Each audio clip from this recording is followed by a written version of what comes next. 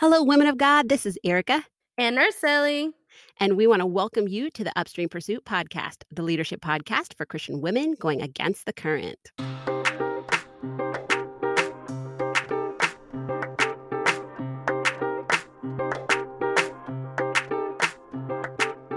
All right, pursuers. So welcome back. Last week, we had an opportunity to talk to Kathy and about the great things that she's doing with some of her kiddos from Pakistan.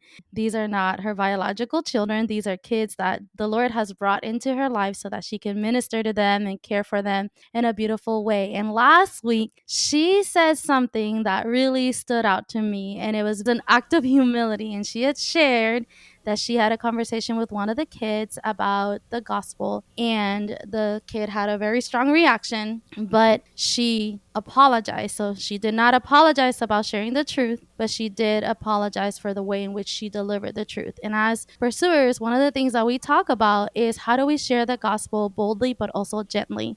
And so, Kathy, I wanted to just ask you a few questions about that experience, because we really want to empower our listeners to share the gospel boldly and gently. So would you share with us what was the message that you shared, number one, and then number two, how you shared it, and why do you think that it was not delivered appropriately, or however you felt? Because there was a conviction in your heart, and then you corrected yourself, which I thought was very, very good.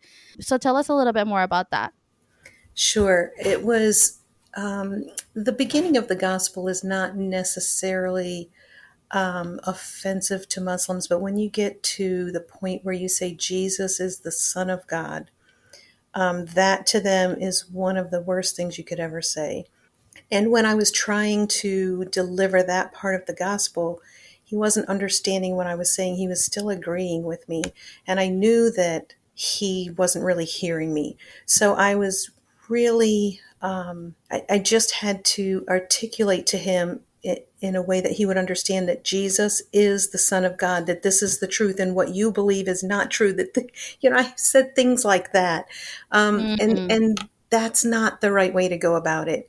So I needed him to understand that Jesus is the Son of God, but I didn't need to put him down or be so strong with the words that I chose.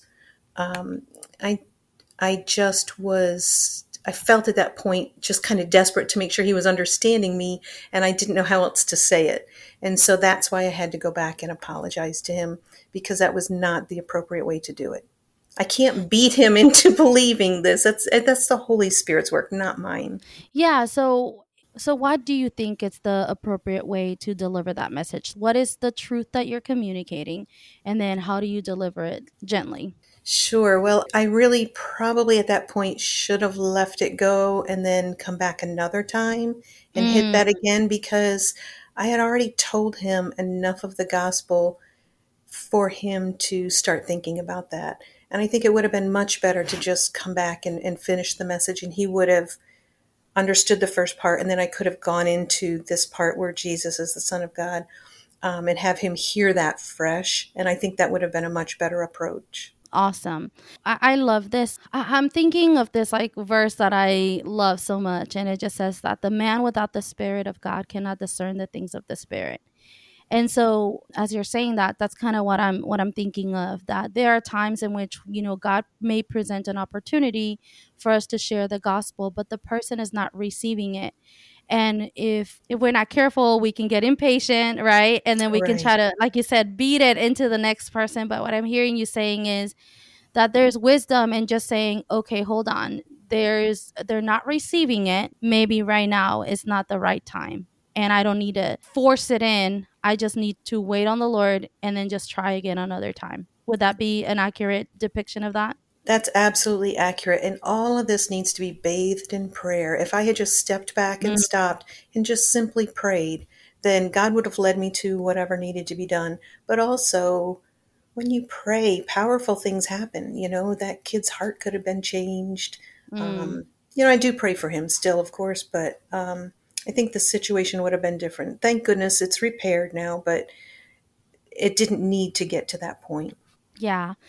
Awesome. Well, thank you so much for sharing and just for being vulnerable. I mean, I think that's part of the process. We're all learning. I say it all the time that like Erica and I are winging it, and we're just sort of like Yeah. trying to figure out how to live life, how to fulfill all the things that the Lord has called us to, but we don't know how to walk that out perfectly. And I still think that it's better to try and make a mistake, repent, and ask God to guide you the next time than to not share the gospel at all. Because at the end of the day, irrespective of how we say it, right? The point is that truth was still shared. Was it perfect? No, but we do pray that God covers the mistake and that there's another opportunity for that to happen. Thank you so much, Kathy. Sure. And I would also say that it's important to continue to show that to our children. One of the things that Kathy had shared at our coffee date that we mentioned last week was how I can do little things to show Ava what it looks like to be the hands and feet of God and to be able to share the gospel. And so she was sharing some of those tips of just even grabbing a couple of things, some Nutri-Grain bars or some waters, and have that readily available. So if I am with Ava and we see somebody in the street, how easy it can be for her to be able to show what it looks like to have compassion for others by just simply giving them something like that. So it starts, it can start really young if we are intentional about showing our children what this looks like and strive to be able to be the hands and feet to others across the country, just like Kathy as they grow up. Amen. All right. Well, thank you so much again, Kathy. We just loved hanging out with you. Yes, thank you, Kathy. Well, thank you. It was a joy to do this with you guys. I love it. Thank you. We hope you have a wonderful week, and let's stand for truth, pursuers.